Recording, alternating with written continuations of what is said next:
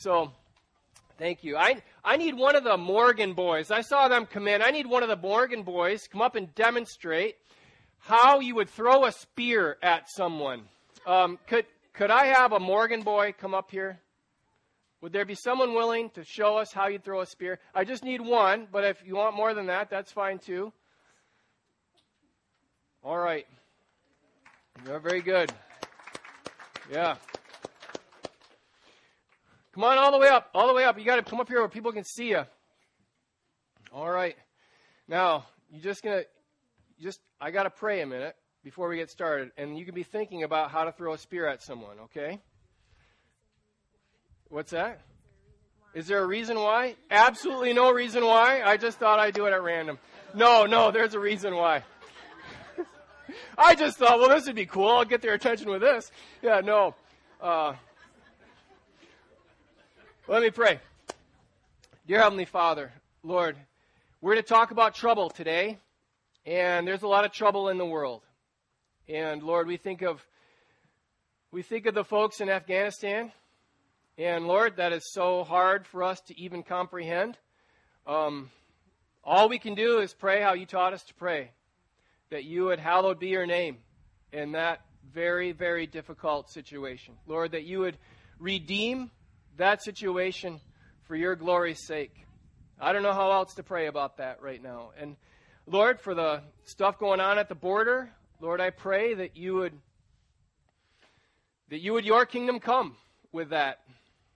And Lord, for the schools, as they're restarting and they're kind of at the center of culture war and different battlegrounds, Lord, I pray for the superintendent and the principals and the administration and the teachers and the students, that your will be done in that situation. Lord, I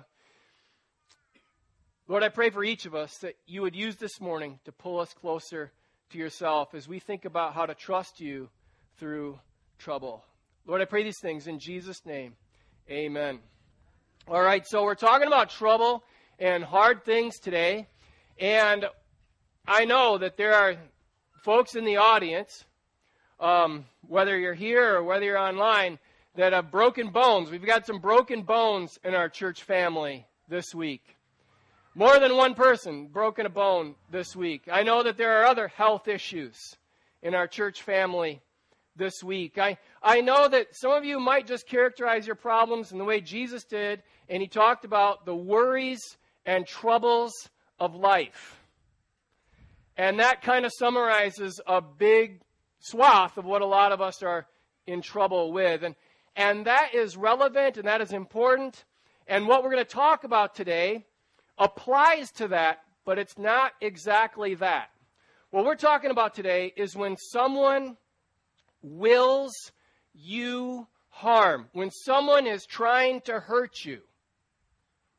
So that's why I have my friend up here, Sully, to throw a spear at me. So Sully, if you're going to throw a spear at me, let's pretend I'm playing a harp, and you're going to, no, you play a harp like this, wouldn't you? All right, so you then are going to throw a spear at me. So go ahead and wing one at me, like pretend. Hooah! You know, I'd have to dodge. Yeah, that was it. Yep, very good. Give me 5. Good job. All right, I'll give him a hand. So, yeah, was that it? You kind of remember seeing pictures of that if you're old enough on flannel graph, and I don't think you realize just how violent of an action that is. Just how much harm, if you know the story, we're going to talk about Saul, how much harm Saul meant David when he picked up the spear that he was holding in his hand as David is in the room with him, and picks it up and throws it at him, hoping it will go through him and pin him to the wall. That is willing him harm. And I just ask, I wonder if there's anybody that wills you harm. And maybe not like that, but maybe with you see different social media posts where it feels an awful lot like one side wishes the other side harm, where things get emotionally violent. sometimes on social media. Or verbally, you throw a spear at someone and they throw one back at you, or they throw it at you and then you want to throw it back at them verbally. You think of the sharpest word you can think of, and then you hurl it back at them. You know what I'm talking about? Okay, so what we'll see is Saul throw a spear at David. What we'll see is Saul lie to David, break a contract with David. And I wonder if there's been anybody here that's been lied to, that's had a contract broken with them.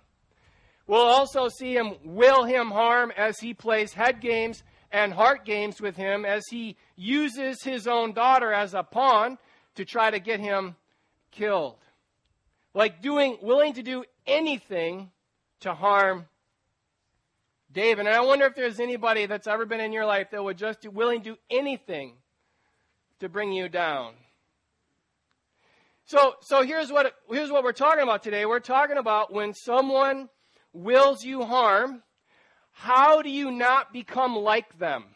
So when they're throwing spears at you, how do you not throw them back? When they're lying to you, how do you not lie back? When they're doing anything they can to manipulate you, how do you not play those games back? More specifically, what is it about God that you can trust that will keep you from becoming evil like the people that are trying to harm you? Okay, so here we are in 1 Samuel chapter 18. 1 Samuel in chapter 18. In your bulletin, if you grabbed one, there is a sheet of this, so you can read along with me if you don't have your Bible with me. And you can take notes on that if you want to, but there's a printout of this chapter in your bulletin. So, chapter 18, verse 1. Now, here, watch how Saul is the guy that wills David evil. Watch how he kind of deteriorates throughout this. Watch how he kind of becomes psychotic in this. Watch how he kind of loses his grip with sanity as we go. And ask yourself, why does he lose his sanity? As you're asking yourself, what can I believe about God that will keep me from returning evil for evil? So here we are in chapter 18, verse 1. As soon as he had finished speaking to Saul, the son of Jonathan was knit to the soul of David. And Jonathan loved him as his own soul. And Saul took him that day and would not let him return to his father's house. Then Jonathan made a covenant with David because he loved him as his own soul. And Jonathan stripped himself of his robe that was on him and gave it to David, and his armor, and even his sword, and his bow, and his belt. And David went out and was successful wherever Saul sent him, so that Saul set him over the men of war. And this was good in the sight of all the people, and also the sight of Saul's servants. So last week you saw Kent preach on how David conquers Goliath. This is after that happens. Jonathan says, this guy is awesome. Maybe Jonathan knows that David is going to become king, so he gives him his robe, he gives him his sword, he gives him his bow, he gives him his belt, because maybe he knows David's destiny, and he's fine with that because he loves him.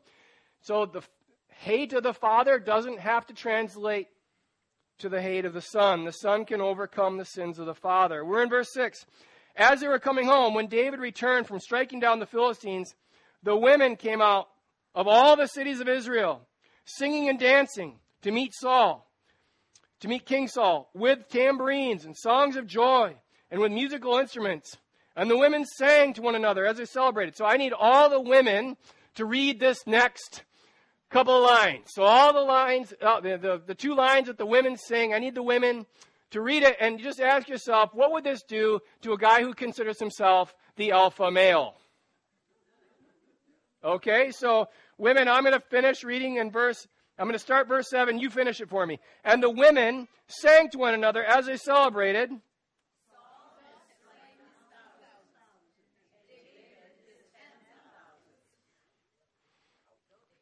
Woo! If that doesn't make you angry, I don't know what does.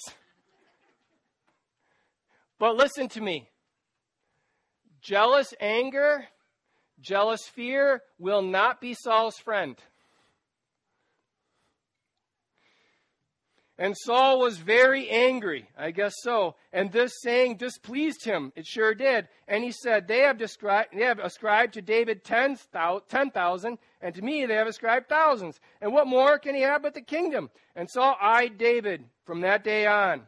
And the next day a harmful spirit from God rushed upon Saul, and he raved with his house while David was playing the lyre, as he did day by day. And Saul had his spear in his hand. Oh, we know this part now, don't we? He has his spear in his hand. You know, if you were someone who likes to write footnotes in your Bible, you might write down next to that 19:9. Saul loves his spear, and he likes to hold it. It's like his pacifier. And Saul hurled the spear, for he thought, I will pin David to the wall. Violent thought. But David evaded him twice. Like David, I don't know, he went back, I guess, and he evaded him twice. Saul was afraid of David. Okay, so you're going to see this pair 3 times. So if you like to make notes in your Bible, you're going to see this 3 times. Saul was afraid of David because the Lord was with him. So did you notice the pair there? Saul is afraid of David. Why is he afraid of David? Because he sees the Lord is with him. And he has this jealous fear that David will take the throne from him. You see, did Saul want to be king initially? No. You guys remember the story? He did not want to be king. He didn't want the throne. But once he became king, he decided he kind of liked it and would have a hard time giving it up. He kind of got to, he liked the place of power, the place of being on top of the pyramid. He liked the throne. He liked the position that he was in, as he's maybe the top dog, if you put it that way. He liked the power of being able to tell people what to do and have them do it. Became a very hard thing for him to give up, and so he's willing to kill and manipulate and lie to keep that power. Saul was afraid of David because the Lord was with him, but had departed from Saul. So Saul removed him from his presence and made him a commander of 1,000. And he went out and came in before the people. And David had success with all his undertakings, for the Lord was with him. That's the first part of the pair. And when Saul saw that he had great success, he stood in fearful awe of him. Why does he fear him? Because the Lord is with him. You see that pair? That's the second time you've seen it. But all Israel and Judah loved David, for he went out and came in before them. And Saul said to David, here is my elder daughter Merab. I will give her to you for a wife. Only be valiant for me and fight the Lord's battles. That sounds really, really, really odd to us. Here's my daughter. She'll marry you as long as you fight. Great. But that's kind of how things were back then. So it's like, here, you could have my daughter. Notice he had already promised his daughter to whoever killed the giant. In chapter 17, verse 25, David does that. And let's see if Saul follows through on this promise. For Saul thought, let not my hand be against him, but let the hand of the Philistines be against him. What does Saul hope will happen here? Yeah. I mean, he wants David dead, but he doesn't want to do it, not because he'd feel bad about it, but because it would be politically costly. So he's hoping that if he gives David enough incentive, David will fight in a hard enough battle that David will get killed, and Saul will have a great funeral and say, boy, that's too bad. I really miss him, but too bad he's dead. So you're going to see this phrase that Saul hopes David gets killed by the Philistines. You're going to see that 3 times in this chapter. This is the first one. Verse 18. And David said to Saul, who am I and who are my relatives that my father's clans in Israel should be the son-in-law to the king? But at that time, when Merab, Saul's daughter, now watch this, should have been given to David, she was given to Adriel the Meholathite for a wife. Okay, so Saul breaks his promise. First he throws the spear. Then he breaks the promise. Does that sound familiar to anybody? Like anybody else going through anything like that? Okay, verse 20. Now Saul's daughter, Michal, loved David. Notice Jonathan loved David. Michal loves David. And they told Saul, and the thing pleased him. Oh, good, I can use this. Saul thought, let me give her to him, that she may be a snare for him, and the hand of the Philistines may be against him. Hey, have you seen that before? That's the second time now. He's hoping the Philistines will kill David, and he's using his daughter as a pawn to do it.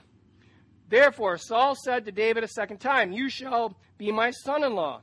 And Saul commanded his servants, speak to David in private and say, behold, the king has delight in you, and all his servants love you. Now then, become the king's son-in-law. He's playing the shadow, manipulative, head and heart games to try to manipulate David. And Saul's servant spoke these words in the ears of David, and David said, does it seem to you a little thing to become this king's son-in-law, since I'm a poor man and have no reputation? And the servants of Saul told him, thus and so did David speak. And Saul said, thus shall you say to David, the king desires no bride price except 100 foreskins of the Philistines, that he may be avenged of his enemies. Now Saul thought to make David fall by the hand of the Philistines. That is the third time. Saul is hoping that the Philistines will do what he wants to do, and that is kill David. And when the servants told David these words, it pleased David well to become the king's son-in-law before the time had expired. And David arose and went along with his men and killed 200 Philistines. And David brought their foreskins, which were given in full number to the king, that he might become the king's son-in-law. And Saul gave him his daughter Michal for a wife. And when Saul saw and knew, he sees it and he knows it within his bones, that the Lord was with David. First part of the pair, the Lord is with David. So what do you think Saul does? He fears him, right? And that Michal, Saul's daughter, loved him. Saul was even more afraid of David. So Saul was David's enemy continually.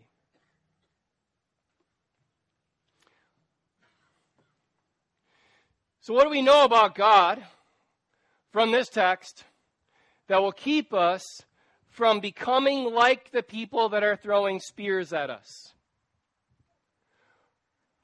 Whether it's verbal spears, social media spears,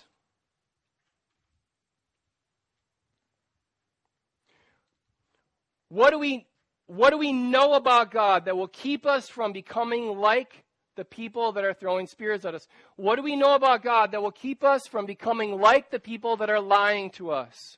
Saul was lied to about as David was lied to about Merab. What do we know about God that will keep us from becoming like Saul? As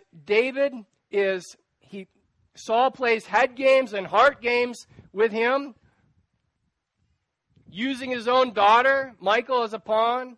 What do we learn about God that would keep us from becoming like the people that are doing that to us? What do we learn about God? What is the one truth that you have to have about God from this text that will help you anchor your soul to Him? The one truth that you absolutely must have this morning is that God is with you,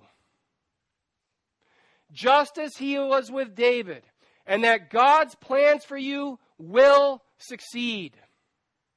So God was with David, and because God was with David, God's plans for David to take the throne would succeed, and it would not matter at all how evil Saul became. This is true for you, that God's plan for you will succeed, that God is with you. And if God has chosen to save you from your sins, then He will save you from your sins. He will. He is big enough and strong enough that nothing can stop Him. If He has decided to sanctify you, He will. He will use the trouble and the circumstances that are in this life to drive the sins out of us. drive the evil from us. He will use it to make us more and more like Jesus. God's plans for us to save us, to sanctify us with whatever the circumstances are in life, whether it's to bring us to an end of ourselves or an end of our idols and help us see that there's nothing we can do but trust God. If He's chosen to use the circumstances like that to save you, then that will work. It will succeed. He will succeed in sanctifying you and making you more like Jesus, and He will succeed in bringing you to your heavenly home. This is Romans 8:29 and 30 in a nutshell. God is with you, and His plans for you will succeed. So, as we read the Apostle Paul say in Romans chapter 12, verse 21, he says, Do not be overcome by evil. What is the number one way that we might become overcome by evil? Worry. Yeah. Revenge. I think for me that's, I'm going to do what they did to me. Their evil, with the evil they did to me, how they willed me harm, how they manipulated me, how they lied to me, how they threw spears at me, I'm going to try to do that back. Then evil wins. And the Apostle Paul says, do not become overcome by evil. You don't have to be overcome by evil because God is with you. But he says, overcome evil with good.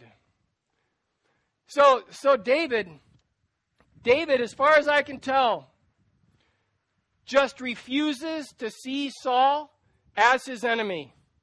So Saul certainly sees David as his enemy.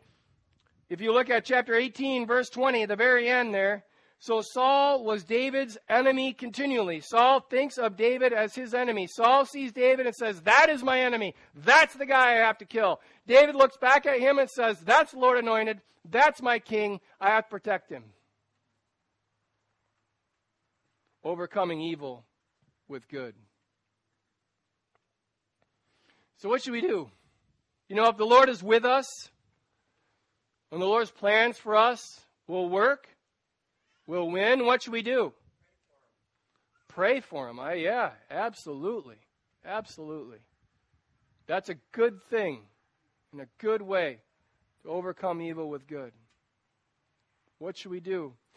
Well, the first thing I would want to talk to you about is, a lot of times when we read this text, we can look at Saul and say, well, it's a good thing that I'm not proud like Saul. I'm so glad that I'm so much more humble than Saul. Be careful if that's how you read this text.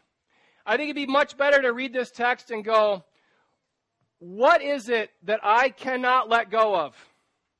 Saul could not let go of the crown, even though he didn't want the crown. He got used to having the crown. And after he got used to having the crown, he could not let go of the crown. He liked the place that was the crown. He liked the position that was the crown. He liked the power that was the crown. And he could not let go of the crown once he got it. Even when he knew it was the Lord's will that he give it up, he could not give it up. And it might be wise for you to ask, for me to ask, what is God calling me to give up that I can't give up? What position? What power? What place am I supposed to give up? I don't want to give up. Might not have even wanted it initially. Now that I've got it, I can't let go of it. See, Saul, you'll see him deteriorate over these next several chapters. And his jealous fear, listen to this. I have this written in my Bible. Saul's jealous fear will make him more and more of a monster. Jealous fear that comes from opposing God's will because we can't leave everything and follow Jesus is not your friend. It will make you a monster. God is with you. Trust him enough that he is enough and that His plan will win. God is with you. So what can we learn from David? I think what we can learn from David is not to be overcome by evil, not to become like them, not to do to them what they've done to us. Do not be overcome by evil. A lot of us are going back to school. When we go back to school, it's going to be easy to do to them what they've done to us. A lot of us are on social media, and on social media it's really easy. They post a mean meme, so then it makes me want to post a mean meme. Excuse me. Do not be overcome by evil. Do not become like them. Follow Jesus. Now finally, what can we do? What can we remember? I think it's important to remember who we're following and who is with us. Think of Jesus. As you think of how Jesus He was not overcome by evil. When all that evil was happening to Jesus, He was not becoming like them. He didn't give it back to them, although He could have given it back to them tenfold. What did Jesus do? Well, instead of becoming overcome by evil, Jesus overcame evil with good. Think of how Jesus did this. Well, think of the place Jesus was in. I'm basically walking you through Philippians 2. Think of the place Jesus was in. Think of the place Jesus gave up. What we celebrate at Christmas is Jesus left heaven and came to earth to walk among us to save us. Think of the place that Jesus left. You think of the place that Saul could not leave. That contrasts with the place Jesus left. Think of the position that Jesus had. The Apostle Paul writes in Philippians chapter 2 that he did not count equality with God as something to be grasped. Think of how Jesus left His place, how Jesus gave up His position, did not count equality with God as something to grasp, but took on the form of a servant. And as He took on the form of a servant, instead of clinging to His power, what does it say He did? It says that Jesus emptied Himself. He emptied Himself for your sake and for my sake to save us from our sins. This is how Jesus was not overcome by evil, but overcame evil with good through giving of Himself. And what did God do? In response to Jesus giving of Himself and overcoming evil with good, God exalted Him so that His name was above every name, that at His name every knee should bow and every tongue confess that Jesus Christ is Lord. As you go through life and you encounter evil and you encounter people that will your harm, I just want you to remember, do not be overcome by evil, but overcome evil with good, because God is with you. He is with you, and His plans for you will succeed. Let me pray. Dear Heavenly Father, I thank You that You are with us and that Your plans for us always succeed. Lord, I pray that You would pull us close to Yourself, that You would help us feel Your presence in each and every circumstance. Lord, I pray for each of our brothers and sisters who are going through hard things, Lord, that You would walk with them, that You would help them, just give them a glimpse. You don't have to, You didn't promise this, but give them a glimpse of how You are redeeming their suffering for good. I pray this in Jesus' name. Amen.